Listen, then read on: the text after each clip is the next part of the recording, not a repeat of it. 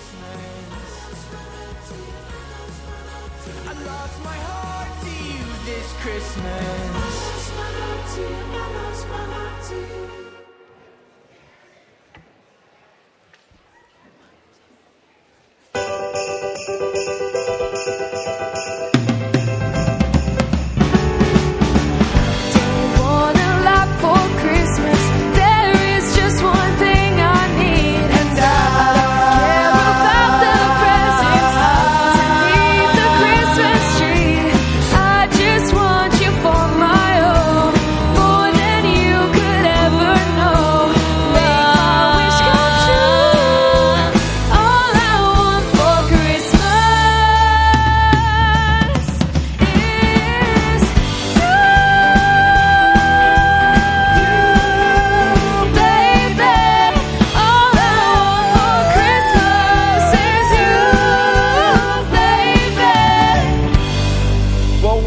Kensington, obviously, if we're wearing these ugly Christmas sweaters and these weird hats, it's Christmas. And kids, we are so glad to have you here. We're going to do a little bit of karaoke, and you'll see the red bouncing ball. Danny, why don't you sing some Rudolph the Red-Nosed Reindeer? Sure. Why not? Rudolph the Red-Nosed Reindeer had a very shiny nose, and if you ever saw it, you would even say it glows. All of the other reindeer used to laugh and call him names. They never let poor Rudolph join in any reindeer games. Then one foggy Christmas Eve, Santa came to say, Rudolph, with your nose so bright, won't you guide my sleigh tonight? Then all the reindeer loved him as they shouted out with glee, Rudolph the Red-Nosed Reindeer, you go down in history. All right, guys, how many of you want to see a white Christmas this year? All right, here we go. Let's sing this together. I'm dreaming of a white Christmas, just like the ones I used to know, where the treetops glisten and children listen to hear sleigh bells in the snow. I'm dreaming of a white Christmas with every Christmas card I write. May your days be merry and bright, and may all your Christmases be white. Well, in order to actually have a white Christmas, it needs to snow. So we're going to sing Let It Snow. Here we go. Oh, the weather outside is frightful, but the fire is so delightful. And since we're no place to go, let it snow, let it snow, let it snow. It doesn't show signs of stopping, and I bought some corn for popping. The lights are turned way down low. Let it snow, let it snow, let it snow. When we finally kiss goodnight, how I hate going out in the storm. But if you really hold me tight, all the way home I'll be warm. The fire is slowly dying, and my dear, we're still goodbye. But as long as you love me so, let it snow, let it snow, let it snow. Awesome. Well, on this last one, I want to hear you guys sing. It's a little bit of MJ. Santa Claus is coming to town. I want to hear how high you guys can sing. Here we go. Santa Claus is coming to town. Santa Claus is coming to town. You better watch out. You better not cry. You better not pout. I'm telling you why. Yeah. Santa Claus is coming to town. Santa Claus is coming to town. Santa Claus is coming to town. He's making a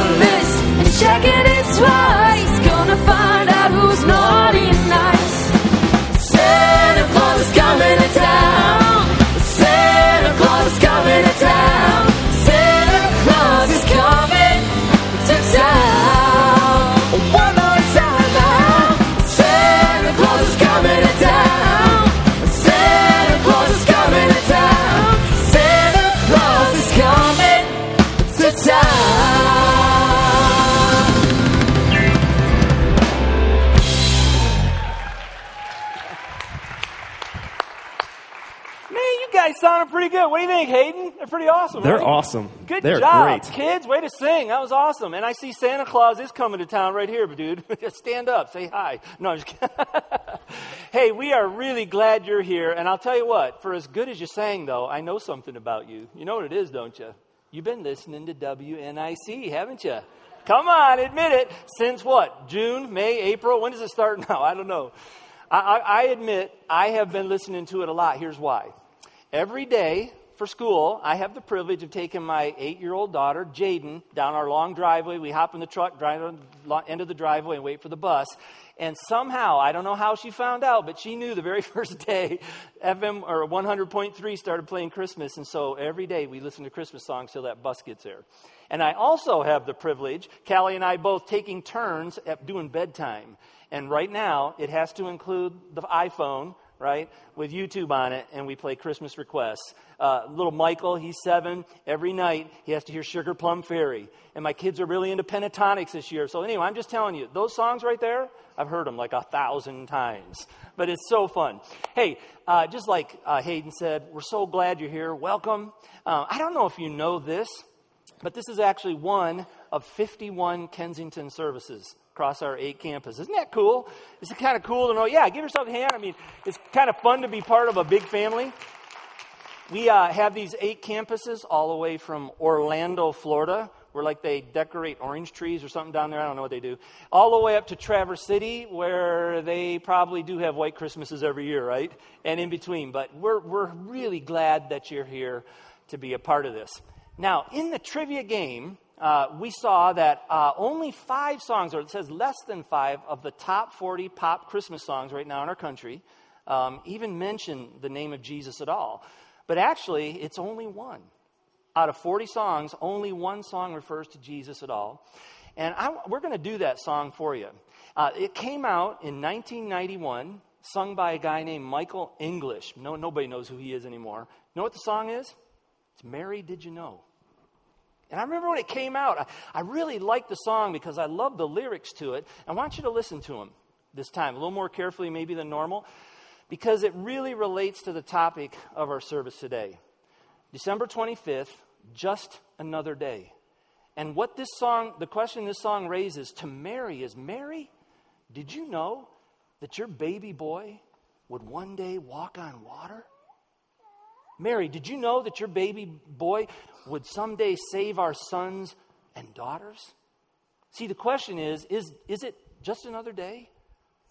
And was Jesus just another baby?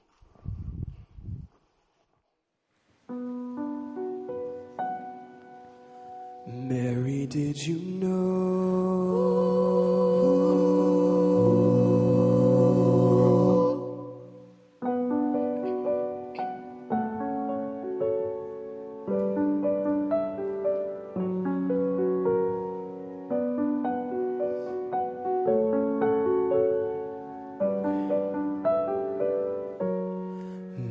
did you know that your baby boy would one day walk on water? Mary, did you know that your baby boy would save our sons and daughters? Did you know that your baby boy has come to make you new?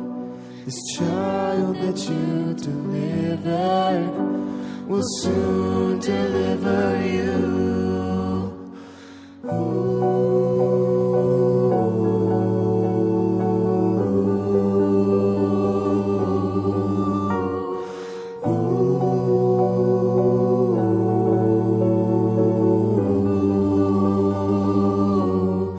Mary, did you know that your baby boy would give sight to a blind man? Mary, did you know that your baby boy will calm the storm with his hand? Did you know that your baby boy has walked where angels trod? When you've kissed your little baby, you've kissed the face of God.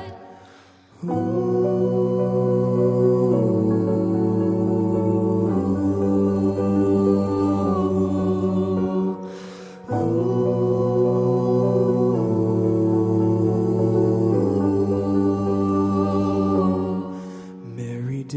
know that your baby boy is Lord of all creation? Mary, did you know that your baby boy would one day rule the nations? Did you know that your baby boy is heaven's perfect lamb? The sleeping child you're holding Is the great I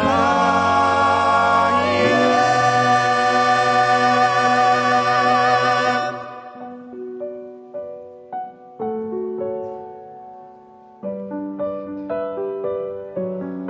Mary, did you know?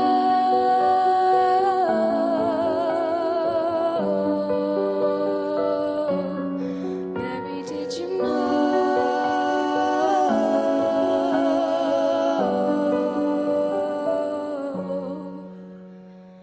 Did you know?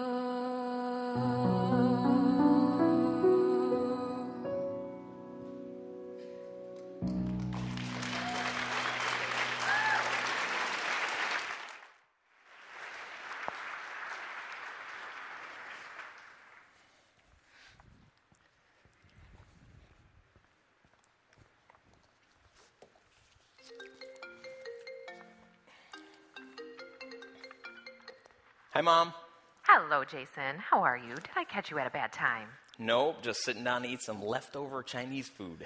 Oh, it's so late. Leftovers. Hon, are you doing okay? I'm fine, Mom. What's up? Well, I'm calling to confirm that you'll be home in time for Christmas Eve dinner. It's in 2 weeks, you know. Yep, I'm planning on it. My flight leaves at 3:30. You couldn't get an earlier flight? We talked about this, Mom. I had that video call with Los Angeles. On Christmas Eve? Can't they just move it?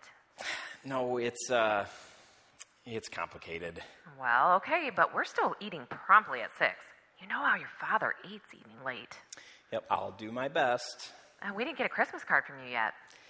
Yeah, I'm actually not going to be sending one this year. Oh, your sister sent a fabulous card with Jack and the kids. Yep, I got one too. Beautiful, isn't it? Very thoughtful. Yep. Oh, don't forget, you have your sister as Secret Santa. Get her something nice. She loves Michael Kors. Maybe a handbag or something. Yeah, no, totally didn't forget, Mom. But I have to go right now. Oh, that's right. Your sweet and sour chicken is probably getting cold. Yeah, talk to you later, Mom. Bye. Bye. I totally forgot about Secret Santa. Hey, Siri, Michael Kors handbags. Okay, here's what I found. $350? Are you serious? I hate Christmas shopping. Hi, Claire. Why didn't you respond to my texts? I'm doing great. Thanks for asking. I sent you at least a dozen text messages today, and you don't even have the decency to respond? Yeah, I'm sorry. Just been super busy with work, and I've got... No, it's always work first. Can we not do this as much as I like arguing with my ex-wife? We need to talk about the kids' schedule. I have them Monday, Wednesday, and Friday. You have them Tuesday, Thursday, and Saturday. We still need to figure out Sunday. Whoa, I have them on Thursday? And that's why I'm calling. Yes, you have them Thursday. I have my Claire, family's Christmas. I'm scheduled to be in Atlanta on Thursday. There it is. Work first.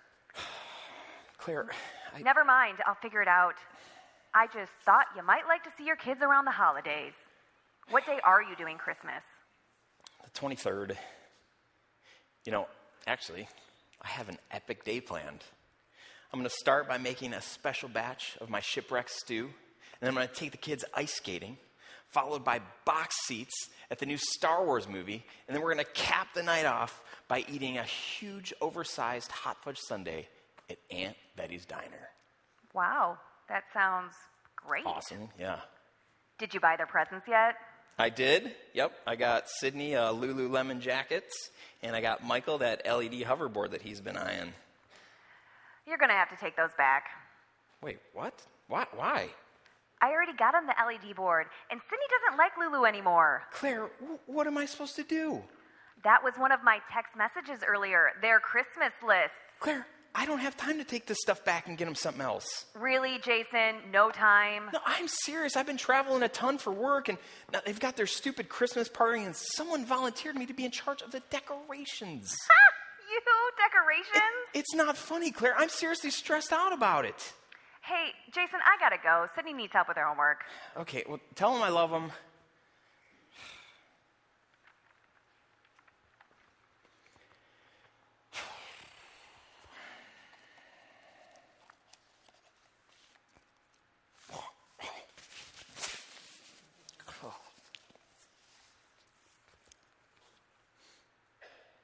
All right now, what seems to be your trouble?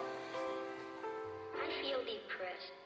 I know I should be happy, but I'm not. Of every man on that transport. Every man on that transport died. Harry wasn't there to save him because you weren't there to save Harry.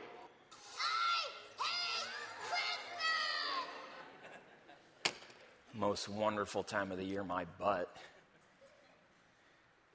Life would be so much easier without Christmas.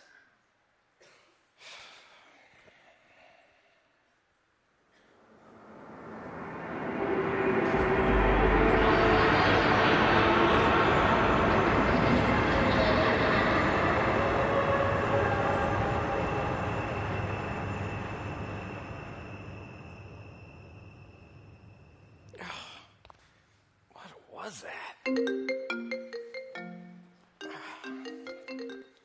Hello, what the? Well, that's a nice hello. Sorry, Claire, something really weird just happened. Okay. And I still can't take the kids on Thursday. I don't need you to take the kids on Thursday. Wait, what? I'm so confused. I thought, aren't you taking the kids to your parents' house on Friday? No, I have work on Friday. Anyway, I'm calling to let you know the kids and I will be going away for a few days. Okay, when is that? The 23rd through the 27th. Of December? Yep, I got an opportunity to stay at Disney for free, and I couldn't pass it up. Claire, you can't just take the kids like that. Why not? There's nothing going on. You're always at work, and the weather's terrible. You're taking my kids away at Christmas. They're our kids, and Chris what? You're gone on the 23rd with my kids. I thought I was doing you a favor. It's just 4 days, Jason. Calm down. We can work out the details later. I gotta go. Oh, Claire, don't hang up. Claire? Claire! What was that? Hi, Mom. Oh, you seem upset. Everything okay? No, it's not okay. I seriously don't know what happened to my tree, and now Claire's taking the kids to Disney. Your tree? And Disney? That sounds wonderful. I don't know why you're upset. Did I catch you at a bad time? No, I don't know. Mom, we just talked. When? What? Anyway, your dad and I are going through some boxes, and we found a bunch of things that belong to you. We're wondering what to do with them. I don't know. Can we just talk about it when I come home? When's that? On Christmas Eve.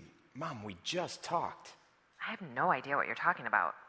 The 24th. I'm coming home on the 24th. Well, that would have been nice to know. Your father and I will be in Florida. You should have called first, hon. Well, I did. Are you okay, Jason? You coming down with something?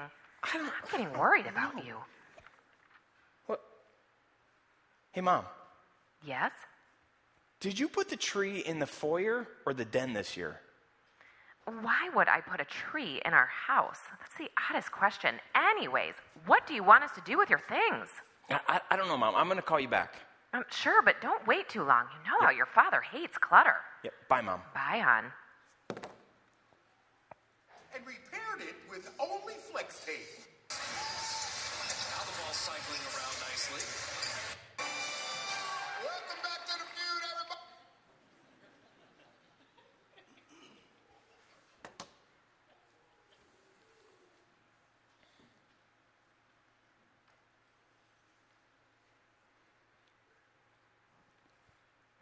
Come on, pick up. Hi, this is Claire. Leave a message. Hey, Claire, it's Jason.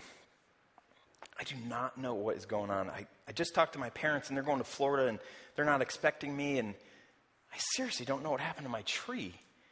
And now you're taking the kids. I had a super special day planned with them. At least I thought I did. Listen, I really want to spend that day with them. Can you call me back? Thanks.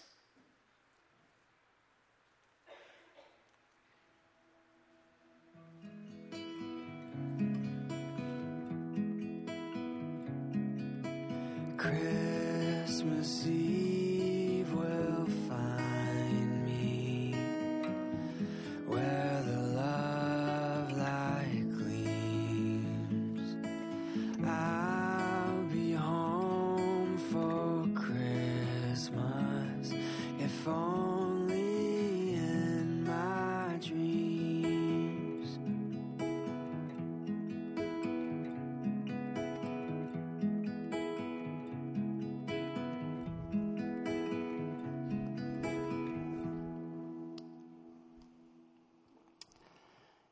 Better be careful what you ask for, huh?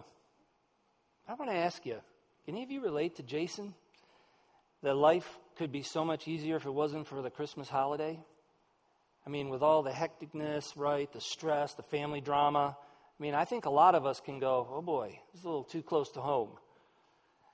I know for me, there's Christmases, and I'm sure you have them too, that you just as soon forget. You think back over the years, right? One of them for me was a long time ago. It was in 1990. My brothers and sisters were all adults pretty much, and we were going to be back at Mom and Dad's place like we always did for Christmas Eve, and we spend the night and hang out on Christmas Day. But this year it was different, and it was a tentative feeling, a nervousness about it, because 7 months before that, my mom had died of cancer. And so we were going to be home, in the home we grew up in, with Christmas, and not having Mom there. And I know some of you know what I'm talking about. And so Christmas Eve came. Callie and I got there late. It was actually the year that Kensington started back in Troy. And we had just done our Christmas Eve services, got up to Lapeer kind of late, hung out. And I got to tell you, the next day did not go like any of us wanted it to. You know what happened? We all got the flu. And we were all puking our guts out. I kid you not. Every one of us, the whole day. It lasted like 2 days. So here is this Christmas. We affectionately call that the Nelson Christmas from hell. But here's the funny thing about it. Even though that was so terrible, and we've all had terrible Christmases or parts of them, I still long for it. It's still really hard for me to imagine, just like Jason, a December 25th with no Christmas. Do this for me. I really want you to do this for a minute. Think about if everything you had planned for this year, for this Christmas holiday, wasn't going to happen. Didn't happen. None of the presents you bought, okay? None of the parties, none of the relatives, not happen. It'd be weird, wouldn't it? You wouldn't be here. None of it would happen. Now, here's what I want you to do. I want you to do another, and this is where it really gets powerful. Think of every single Christmas memory of your life never existed. It's hard to do. You know, I just think about the fun for me. I love the decorating part with trees and, the house and all that kind of stuff. And I was looking through, Callie and I were cleaning out our bedroom closet, and I found this book just this past week. It was a Christmas present I gave to all my kids in 2011. Okay, it's a little book I put together. It was the year in pictures kind of. And I was looking through that. And a couple of them that were the most nostalgic for me, I know you can't see it great, but that's our house back in 2011. There's little Michael. It was his first year. He's 1 year old sitting on Santa's lap for the first time. And there was another picture in here that I just love. It's real nostalgic for me. We always get our tree on the day after Christmas or day after Thanksgiving.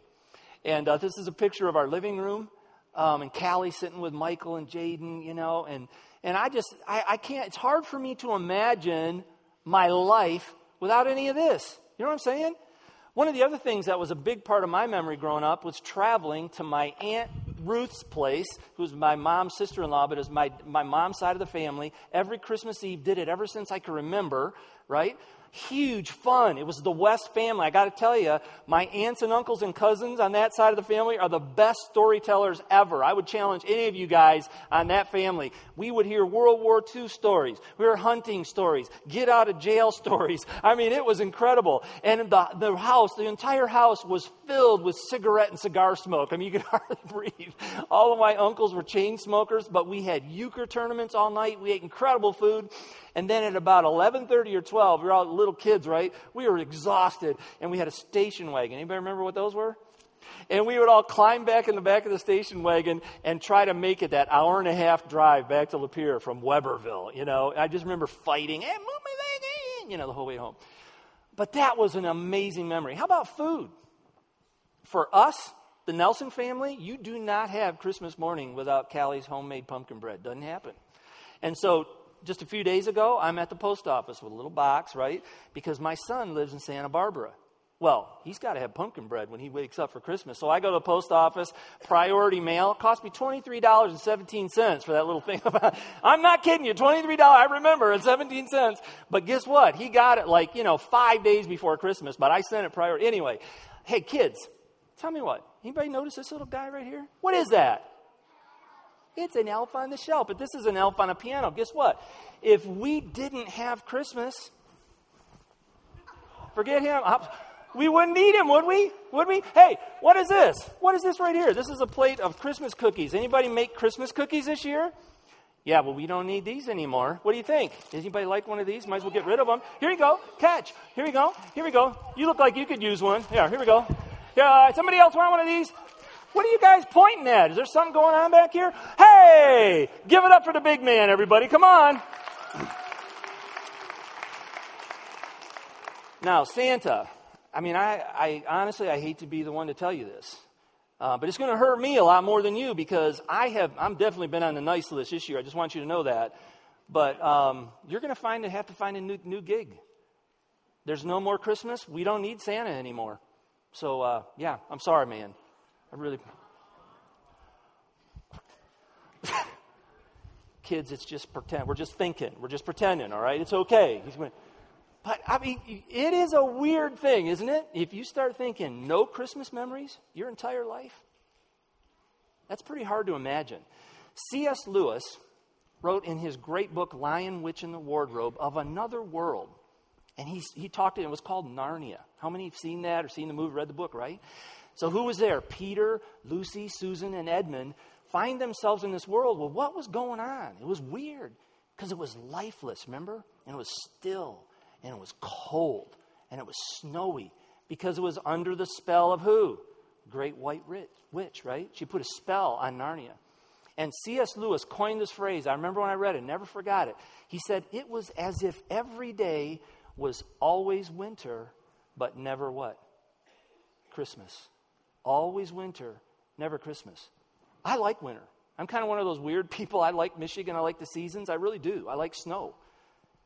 But without Christmas, winter feels almost unbearable, doesn't it? So here's the question for our day. Easy to identify with Jason. Think, well, you know what? Maybe it'd be better. Maybe life would be better without Christmas. Really? A guy wrote a book a few years ago called Who Is This Man? His name is John Ortberg. And this book became the inspiration for this service today. Because in this book, John explores through history the impact of this baby's birth on this planet. And I just wanted, so what we did is we put a video together using a lot of his scholarship and history that he really dug into. We want to show you, just to help you get a grasp of what our world is like because of this baby born 2017 years ago. Let me ask you a question.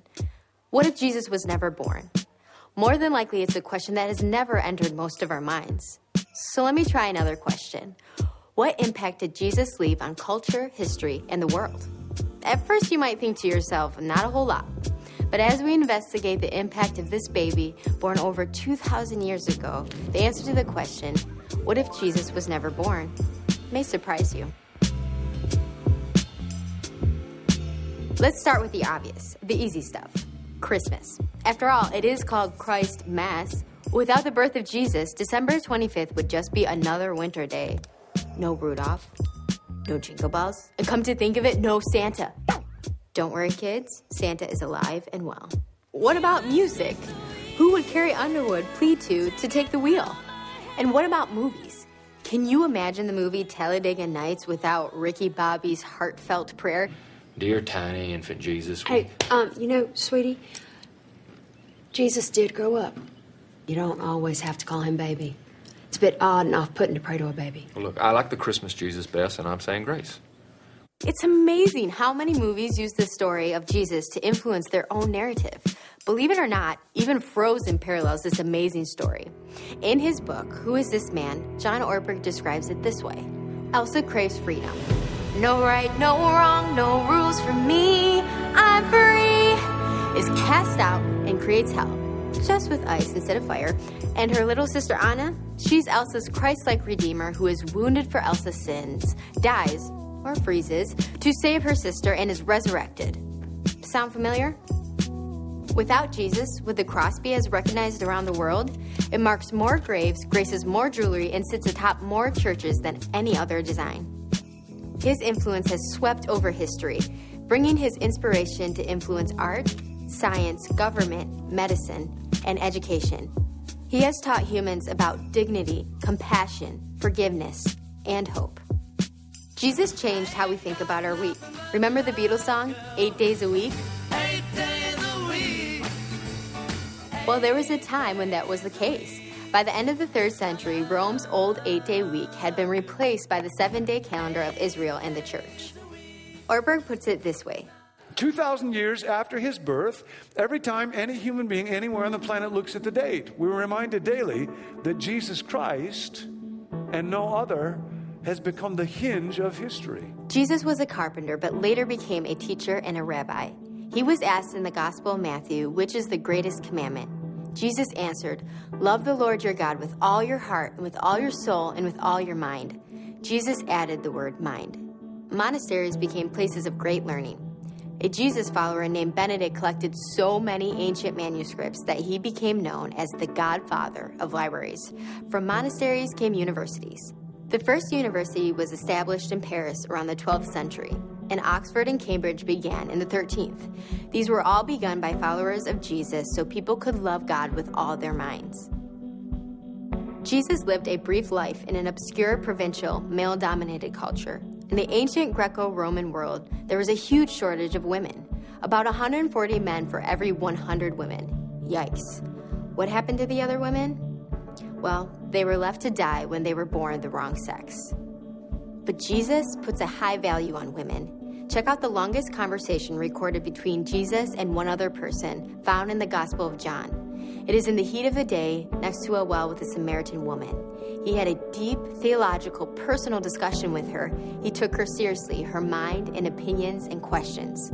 Later in chapter 4 it states, just then his disciples returned and were surprised to find him talking with a woman. Jesus was doing something very subversive. Is it possible that ripples went out from that one life that have affected and still speak to women today?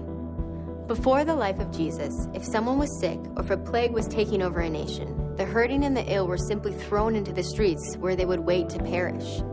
But there was a community that remembered they followed a man who would touch lepers while they were unclean, who told his disciples to go heal the sick. In the early centuries of the church, leprosy meant isolation and death. A church father named Basil had an idea. What if we build a place to love and care for the lepers? That was the beginning of what would come to be known as hospitals. In the 4th century, the Council of Nicaea decreed that wherever a cathedral existed, there must be a place of caring for the sick and poor. Whenever you see the Red Cross or hear the bells of the Salvation Army, you are experiencing the thumbprint of Jesus. Whenever you say the words World Vision or YMCA or Compassion International, you are speaking, know it or not, of the movement of Jesus. Jesus brought a new way of thinking and living. Before Jesus, greatness was defined as power, riches, and the conquering of lands. Jesus defined greatness by humbling himself to wash his disciples' feet. In the Roman Empire, someone might be humbled by losing money or status or title. No one deliberately humbled himself until Jesus. Forgiveness is not a natural act. In the 1982 movie, Conan the Barbarian, Arnold Schwarzenegger was asked the question, what is best in life? He responded, to crush your enemies, see them driven before you, and to hear the lamentation of their women. That is good. That is good. An alternative idea came from Galilee. Martin Luther King gave a speech in 1961 in the city of Detroit that captures this idea of forgiveness. And when you rise to love on this level, you begin to love men not because they are likable, but because God loves them. You look at every man and you love him because you know God loves him, and he might be the worst person you've ever seen. And this is what Jesus means, I think, in this very passage when he says, love your enemy. And it's significant that he does not say, like your enemy. Like is a sentimental something, an affectionate something. There are a lot of people that I find it difficult to like. I don't like what they do to me. I don't like what they say about me and other people. I don't like their attitudes. I don't like some of the things they're doing. I don't like them. But Jesus says, love them. And love is greater than like. Love is understanding, redemptive goodwill for all men, so that you love everybody because God loves them. Before Jesus, was there a movement that actively sought to include every single human being, regardless of nationality, ethnicity, status, or gender? Was there an intention to pursue people, no matter their moral background, education, or income? Was there ever a belief to pursue all people to be loved and transformed?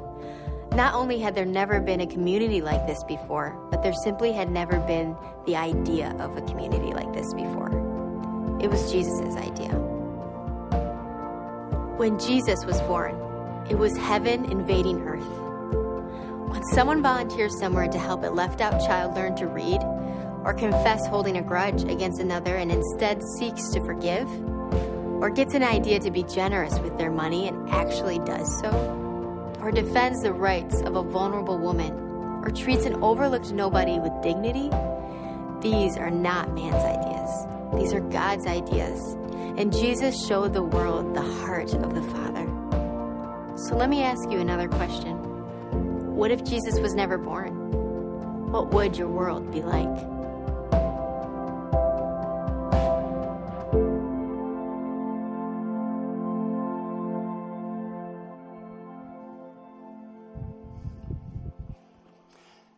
I don't know if your reaction was similar to mine. When I first read this book, I was blown away. Any of you shocked at just the impact, the broad scope of Jesus' impact in this world? A Yale historian wrote this once: regardless of what anyone may personally think or believe about him, Jesus of Nazareth has been the dominant figure in the history of Western culture for almost 20 centuries. The bottom line is that it's impossible to live a life untouched by the life of Jesus. It's unbelievable.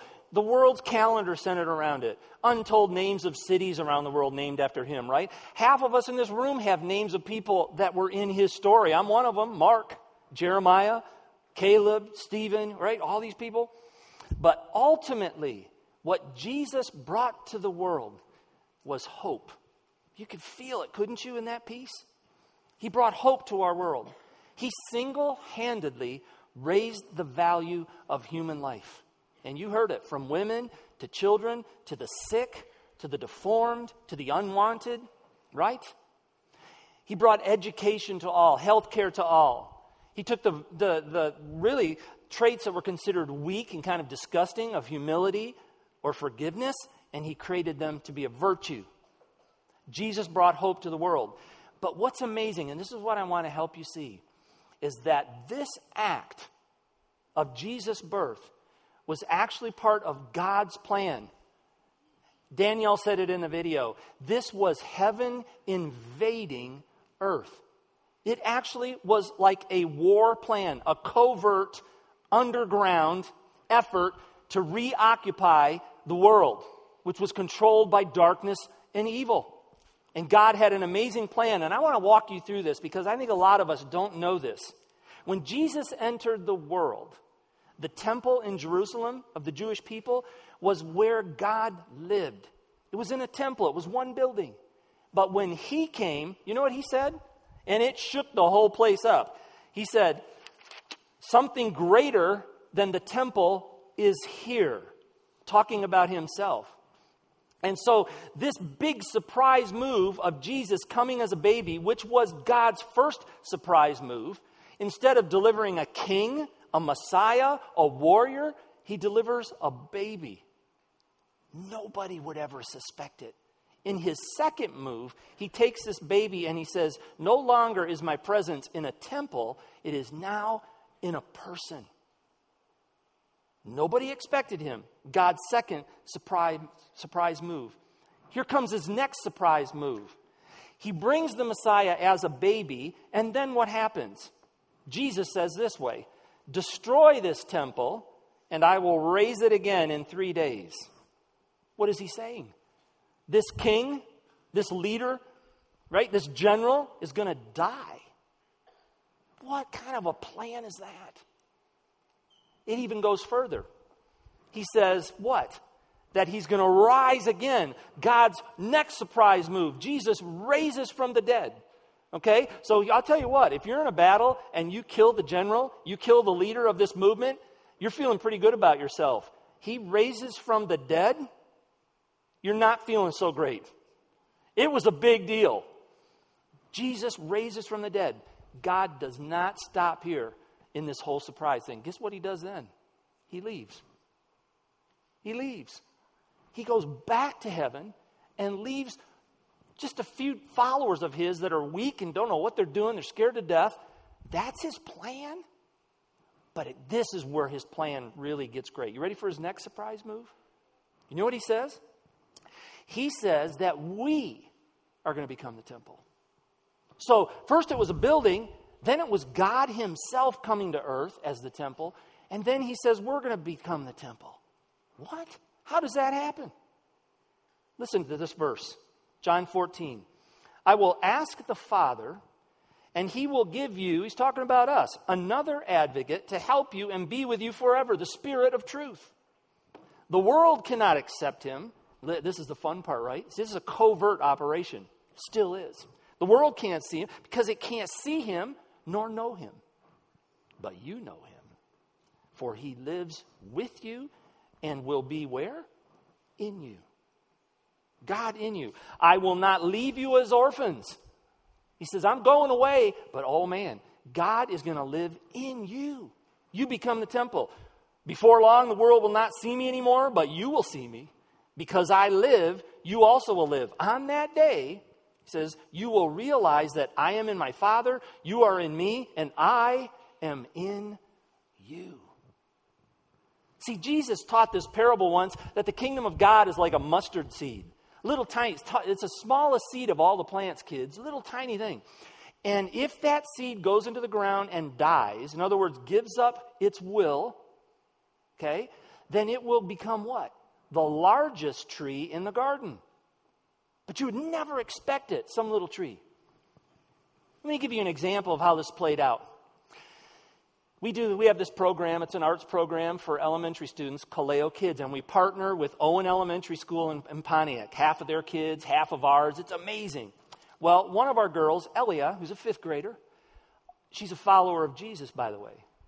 So she's a temple. The Holy Spirit of God is living in her. She feels a prompting from God. A couple weeks ago, she goes to her parents and she says, you know what? I just don't think that we should spend any money on Christmas for our family this year at all. I think what we should do is take all the money we were going to spend on ourselves and let's buy presents for families at Owen who can't have Christmases with their kids. Their parents are like, okay. So guess what? A couple days ago, she and her mom, Jill, delivered presents, all the presents for 4 families, Owen families that wouldn't have been able to have Christmas without it. That's a picture of what Christmas is. This is the invasion of God's love. Is that powerful? You would never expect. It was a mustard seed. It was a little kid. What can a little kid do? Once it dies and does the will of what God is asking it to, becomes the biggest tree, makes the biggest impact, and no one would ever expect it. In addition from heaven invading earth, you know what Jesus did? He cared about other people. You saw it in the video, didn't you? He was not about himself. He was the opposite of his contemporary King Herod, Herod the Great, who was all about himself. He used everybody around him to create the largest palaces. He had absolute control to the point where if you didn't agree with him, he would kill you. In fact, his own wife and 2 of his own sons. But Jesus never asked the question, What's in it for me? Never asked it. Not one time. He said, the Son of Man, which was his word for himself, he came to serve, not to be served, and to give his life as a ransom for many. That's why he came. Callie and I have a good friend. Her name is Ricky Schwartz. Ricky Schwartz decided to have a Christmas party this year. And so she invited all of her friends, but it was a BYOF party. You know what that is?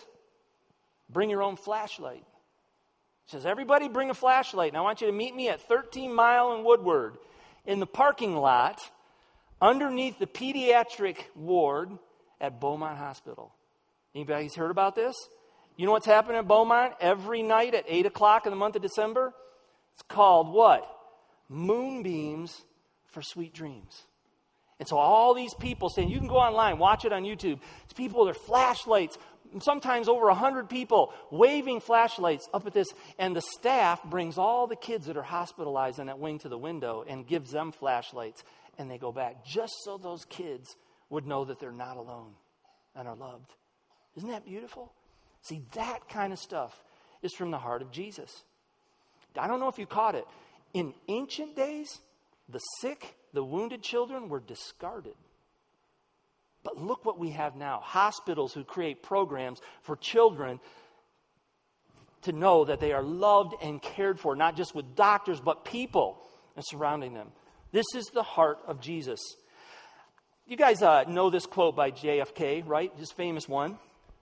Ask not what your country can do for you, but what? But what you can do for your country. Where do you think that concept comes from? That's a Jesus concept. You know what I say to a lot of you guys? There are so many of you in this family who are adopting children right now and are involved in foster care. Whole bunch of people bringing students, exchange students from, because you're not saying, hey, what can this kid do for me? You're saying, what can I do for a kid without a family? See what this is the heart of Jesus worked out in our place. You know the hundreds of you that volunteer every day at Kensington or every week at Kensington. Oh, it is every day. It's right through the week. It's because you're not saying, you know what? What can Kensington's programs do for me? What can this place do for me? You're saying, what could I do to be a part of the other that this church is reaching? That's the heart of Jesus. Now I want to get real personal now. For me, you know what else Jesus brings? Peace, purpose, and power. Peace, purpose, power. Just talk these real quick. The Prince of Peace. That's what Jesus was called in a prophecy hundreds of years before he was born. The Prince of Peace comes. But here's the interesting thing. We think of peace, world, world conflicts, Afghanistan, North Korea, Israel, right? That kind of thing. That's conflict. No peace there. But you know where that always starts? It's an internal problem, isn't it? Isn't it? If we're struggling in our families, it's like, what is going on with that person? You know what? Look inside. We got a problem. Jesus came to settle that for all of us. And I just want to say, if Jesus had never been born, my heart would be a complete mess. But I have the opportunity of knowing who I am. I'm a child of God.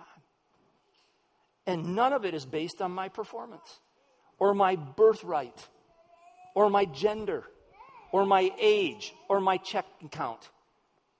God says, I love you as a child. I accept you for who you are. That's peace inside. And I'll tell you, when a person has that settled, they can actually look and care about somebody else. You see what I'm saying? Jesus is bringing that peace to you. And I know there are a lot of us sitting here that your heart, you say, is anything but peace. He's inviting you to come and receive this. Purpose. You know what? If it was left up to me, you know who I am? I'm King Herod. I'm just telling you, in my own mind, on my own life, I want to build the biggest place I can. I want to be the most successful. I want to be the smartest guy in the room. You guys, that's who I am without Jesus. But Jesus has said, I'm calling you, Mark, to a greater purpose. I'm so thankful he has. Because you know what he's called me to? He's called me to a life with you. See, King Herod had a life with nobody. Nobody could compare to him. He was completely paranoid that anybody would come into his grounds. He killed anybody. Everybody was a threat to him. Jesus says, no, I want everybody to be part of your family. Nobody's a threat to you. He's invited me to live in a family. And you're part of it, so many of you. But he's not just said, come and live in a family and be comfortable. Come and live in a family that is on mission. And what is the mission? It's to, you know that little seed I was talking about, kids? The mission is for me and you to allow ourselves to let go of ourself, to die to our selfish Herod self. And if we will do that in Jesus' hands, he will make a tree out of us that blesses everyone around us. The mission is to love God by surrendering to him, by following him, by honoring him. And as a result, we have the opportunity to be a blessing to everyone in the world. That's what I have because Jesus was born. One more thing I have from him is power, his power. But it's a different kind of power. It's a different kind of power. It's not the Herod kind of power. You know what he gives me power? I want to read just a couple things I was thinking, examples. He says, you know what greatness is? It's descending into greatness. It's lowering myself below other people to serve them that greatness is found. It's losing my life so that I can actually find life. Think of Elia. She lost Christmas and found Christmas. You see the difference? It's a power that shows up when I'm weakest. Jeff, I'm looking at you because Jeff is one of my best friends. I called him and I was hurting, wasn't I? I just called because my heart was hurting. But you know what? I have a promise from this Savior that when I am weak, then I am strong. Thank you for encouraging me, Jeff. Callie, thank you for encouraging me. Callie's my wife. Those of you that feel desperate, and I know there's a lot of hurt in this room, and it's real.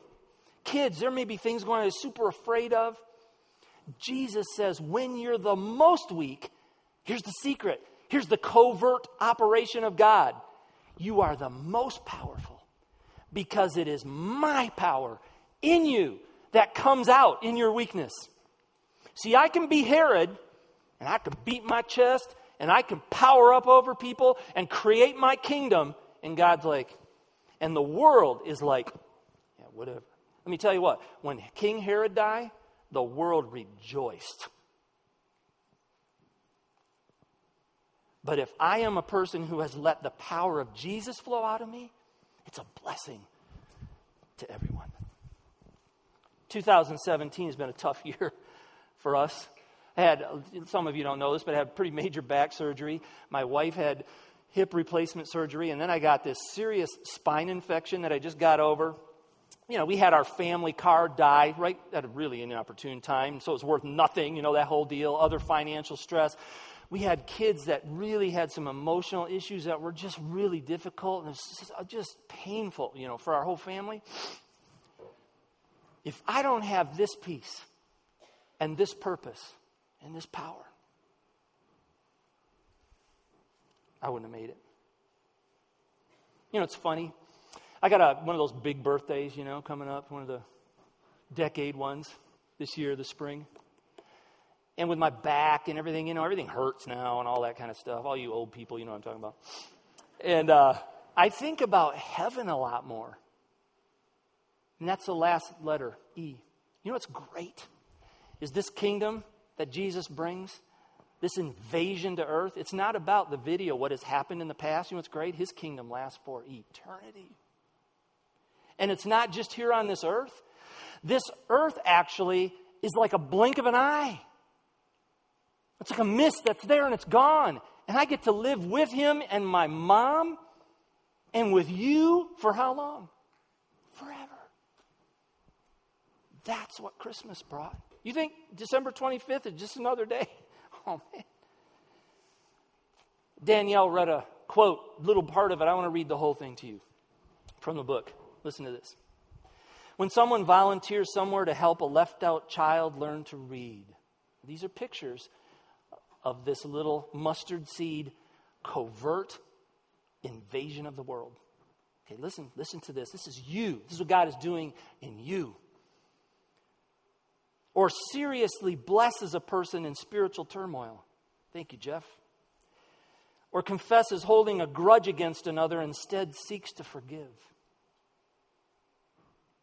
Or gets an idea to be generous with their money and actually does so. I like that last couple lines. Or takes the time to actually look someone in the eye and love them. Crosses ethnic barriers in love. Or shows compassion to an infant. Or defends the rights of a vulnerable woman. Or treats an overlooked nobody with dignity. Or holds on to hope in the face of death.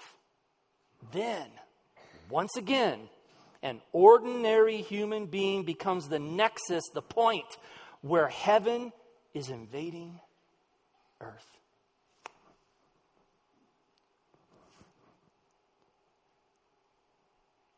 It's powerful, isn't it? It's powerful. That's what Jesus did on December 25th and is doing with whom? You today. This is an invitation. I'm going to I'll have the ushers come down. I want to take an offering. And I've decided to do it at this point in the service on purpose because so much of us, I think, look kind of like, well, you know what could I do in this world? I've thought that so many times, haven't you? It's like, oh my gosh, this world's a mess. What could I do? Mustard seed, Elia. You know what Jesus said? I'm going to leave this planet and you are going to do the same things I did. Oh, and then he adds this, except you're going to do greater things than I did. What? Raise people. What? Jesus, I thought you pretty amazing things you did. You're going to do greater things. Why? Because he's living in you. I just want to encourage you. Is there anything worth grafting your life or your resources into that's greater than the movement of the kingdom of God through Jesus Christ? This is a book of what's happening in our community. And I look at this and I think, oh my gosh, the mustard seed story of the guy, right, in South Sudan who was murdering people of other tribes, goes to that tribe, asks for forgiveness, and is leading people into the gospel of Jesus of love and forgiveness. I look at it, there's the little girls in Nepal that were saving from sex trafficking by the hundreds. It's beautiful, right? Story after story after story. I just want to encourage you. Don't underestimate the power that is in your life to make a difference in this world. That's Jesus. He's inviting you to be a part of this. And, a lot of you are just visiting. Some of you are looking. You're wondering, probably with some skepticism, is there really an opportunity to be in a family like this? I'm just telling you, man, this family is screwed up. And I'm leading it. We're not perfect at all. But our leader is. And every time we get over ourselves and allow him to move, beautiful, incredible stuff happens in our midst. Isn't it, guys? It's happening. And if you're looking for a place like that, I want to invite you to become part of us, not just on a Christmas. Come next week. You know what's happening next Sunday? We've got a service called The Word, a word. What would be the chance? And it's going to happen. This year, what if God gave you a word specifically for you, a phrase that was to define your purpose for life? I believe He wants to do that if we will slow down and listen. That's next Sunday. The series after that is called Crave. You know what we're going to do? We're going to dive into all those hideous things, the secret things that have crippled us in our lives. The decisions that we've made that we're so ashamed of, that have hurt the people we love most. And we can't break the habit. And we're going to dive into that to say, how do we access Jesus' power in a community of people that love us to become free, to be agents of His love in the world? So you don't want to miss that. I want to invite you to come. What I want to do is what we do as a tradition in our home on Christmas morning. We're going to do it tomorrow. Kids kind of hate it because I'm going to read the Christmas story before they open presents. They don't hate it. But I want to do this for you, and I want to do it. Let's just be a family. Seriously for a minute. Let me lead you in this. And as you hear this story, you've heard it lots and lots of times, but I bet you never heard it in this light. So consider the impact of this story. In those days, Caesar Augustus issued a decree that a census should be taken of the entire Roman world. This was the first census that took place while Quirinius was governor of Syria, and everyone went to their own town to register. So Joseph also went up from the town of Nazareth in Galilee to Judea, to Bethlehem, the town of David, because he belonged to the house and the line of David. He went there to register with Mary, who was pledged to be married to him and was expecting a child. While they were there, the time came for the baby to be born. And she gave birth to her firstborn, a son.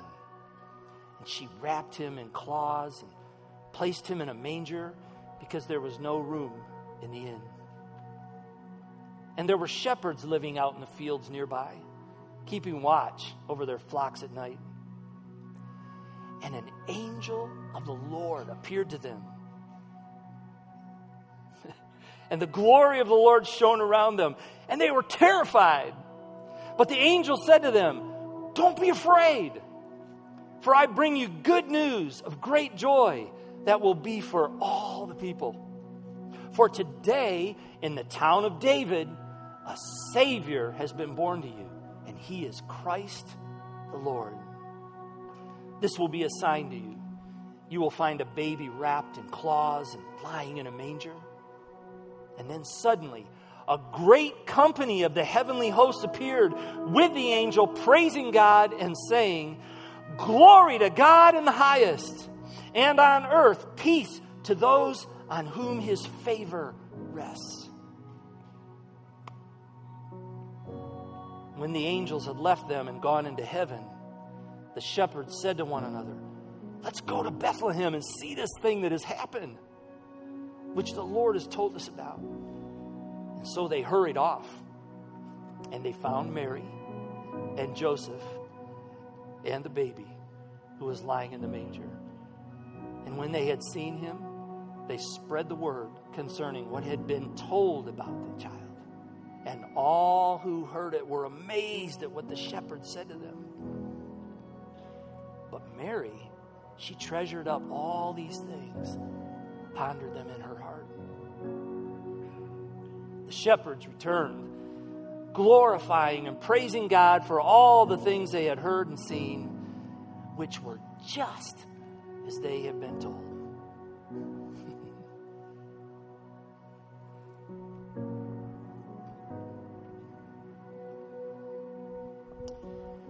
Chris, go ahead and just bring our lights down for a minute, if you would.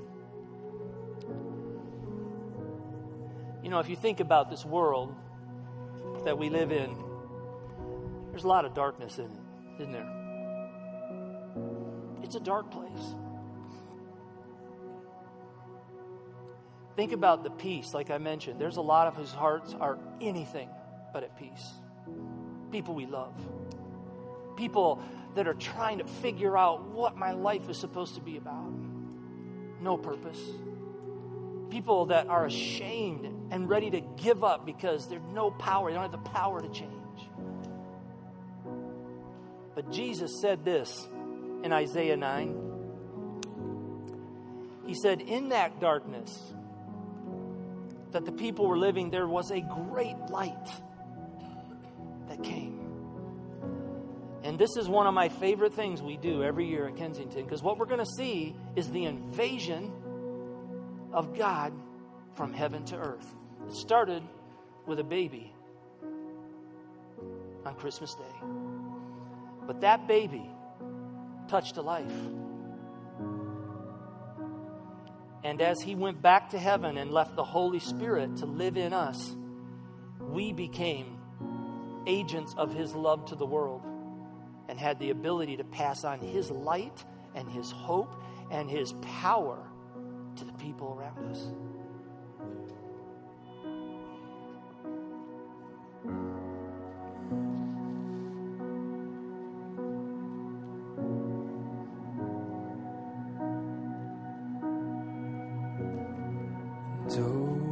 Holy night, the stars are brightly shining.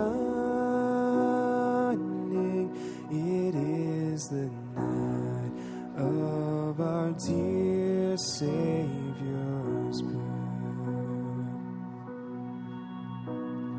And long lay the world in sin and error pining,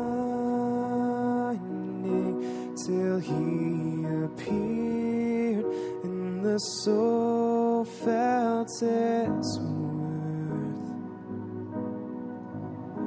And a thrill of hope, the weary world rejoices, for yonder breaks a new and glorious morn, and fall on your knees, and oh, hear the angel voices, and oh, night divine, oh, night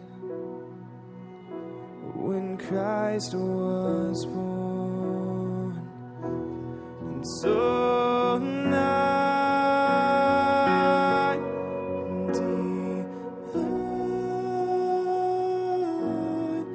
oh, night, and oh, night divine.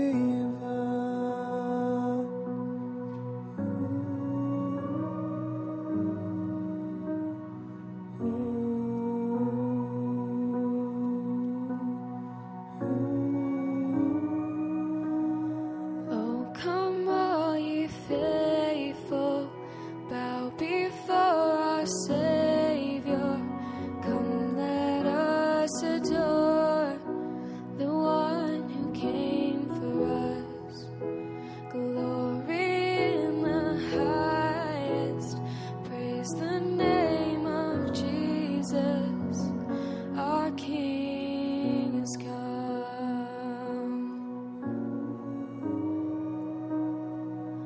Our King is come. Our King is come.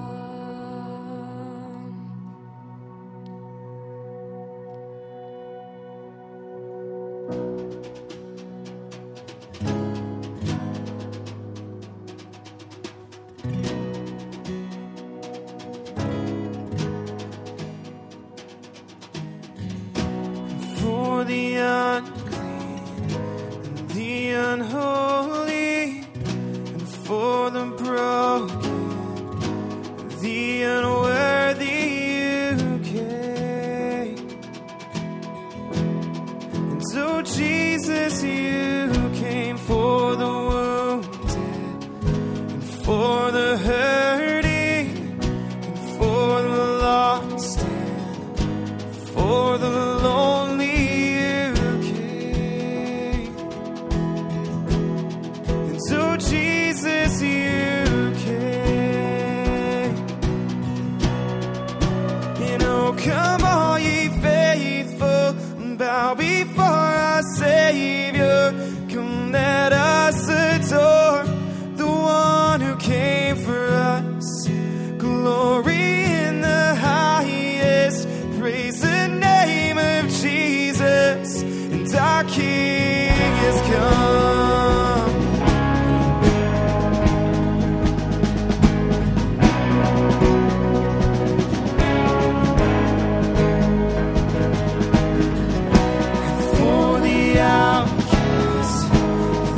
defeated. And for the weakest you came. And so Jesus, you came. Oh, come on, ye faithful, bow before our Savior. Come, let us adore the one who came for us. Glory in the highest, praise the name of Jesus, and our King is come.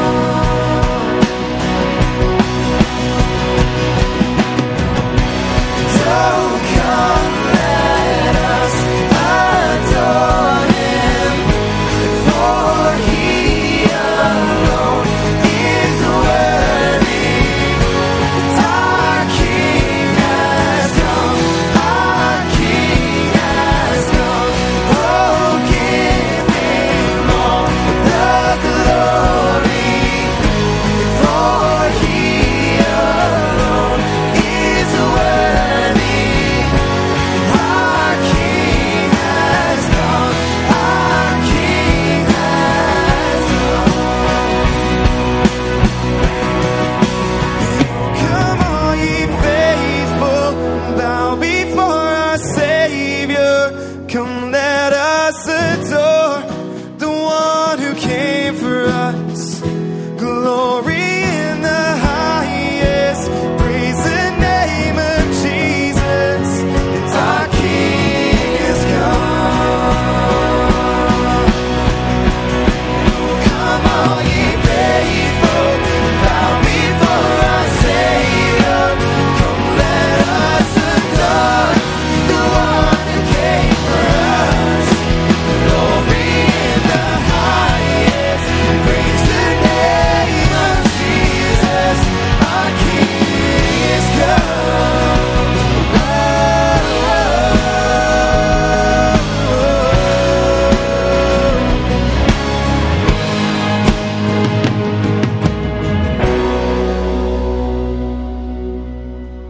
And so come, let us adore Him. And so come, let us adore Him.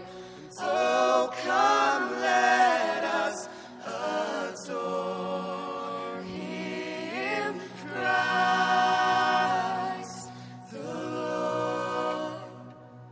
For He alone is worthy. For He alone is worthy. For He alone is worthy. Christ the Lord.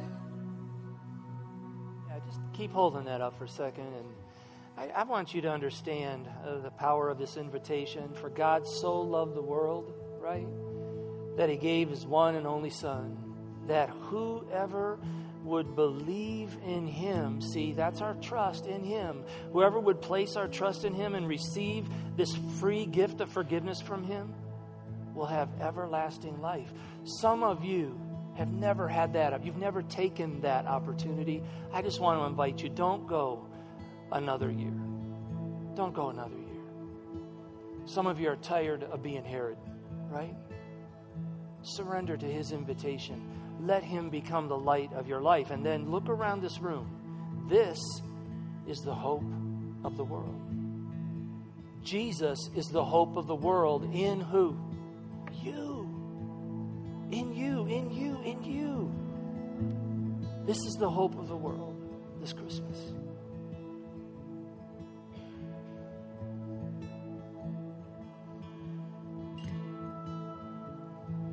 Kind of hate to do it, man, but we got to blow them out. Let's go ahead and blow those out. It's always a 4-year-old who's the last one.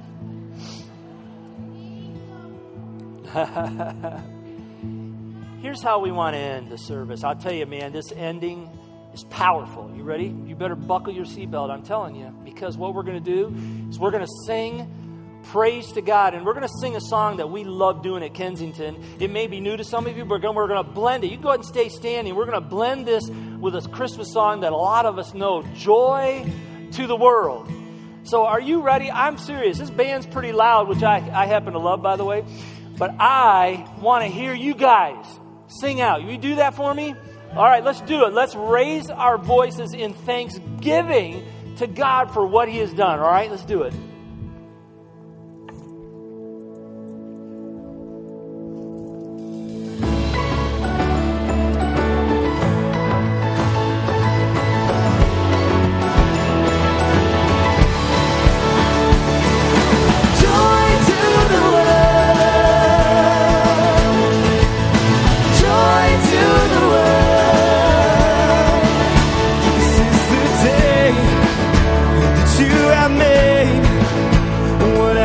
Comes, I won't complain. For all my hope is in your name, and now your joy awaits my praise. Here we go, to sing. I give thanks for all you have done, and I will sing of your mercy and your love. Your love is unfailing, Lord. I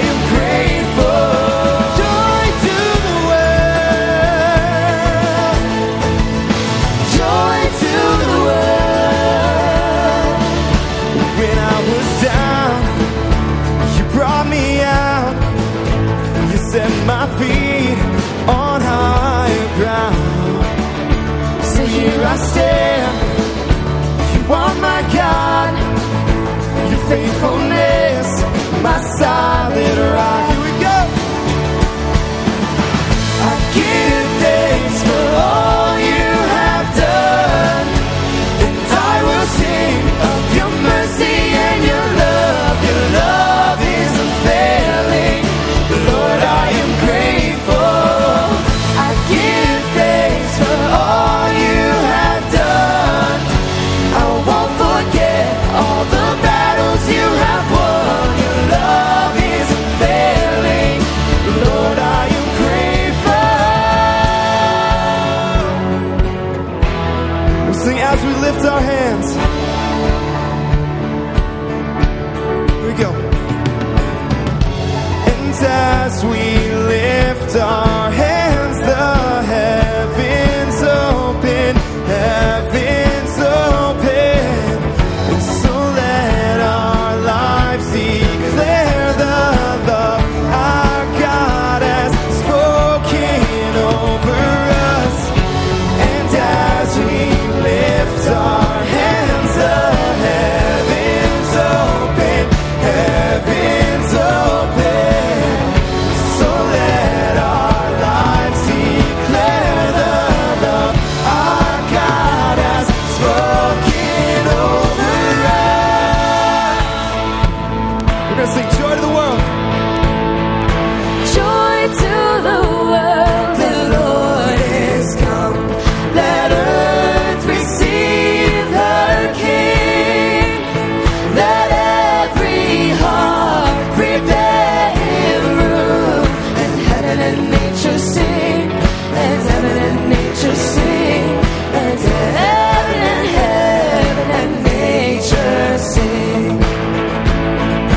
He rules the world with truth and grace.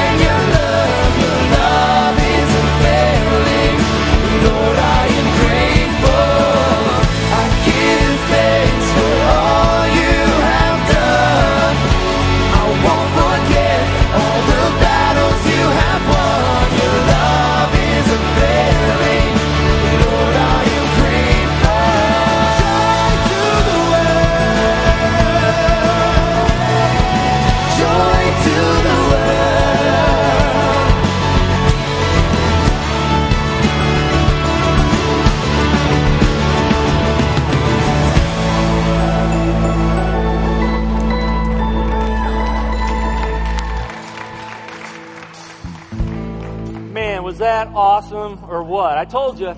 I'll tell you, is this something to celebrate? Isn't it amazing? I just wish you the merriest of Christmases. I do. With your family and your friends tomorrow morning. And let's breathe life into one another. Don't forget to bless each other and speak truth into the power that we have in Christ. Because we're going to get discouraged. But I'll tell you what, with Jesus, we're going to conquer this thing, are we not? All right, so next weekend, let's see, man, we'd love to have you back as we look at the Word. Specifically, God wants to say to you so you can make an impact in this world. Have a great Christmas. Merry Christmas, everybody. Love you.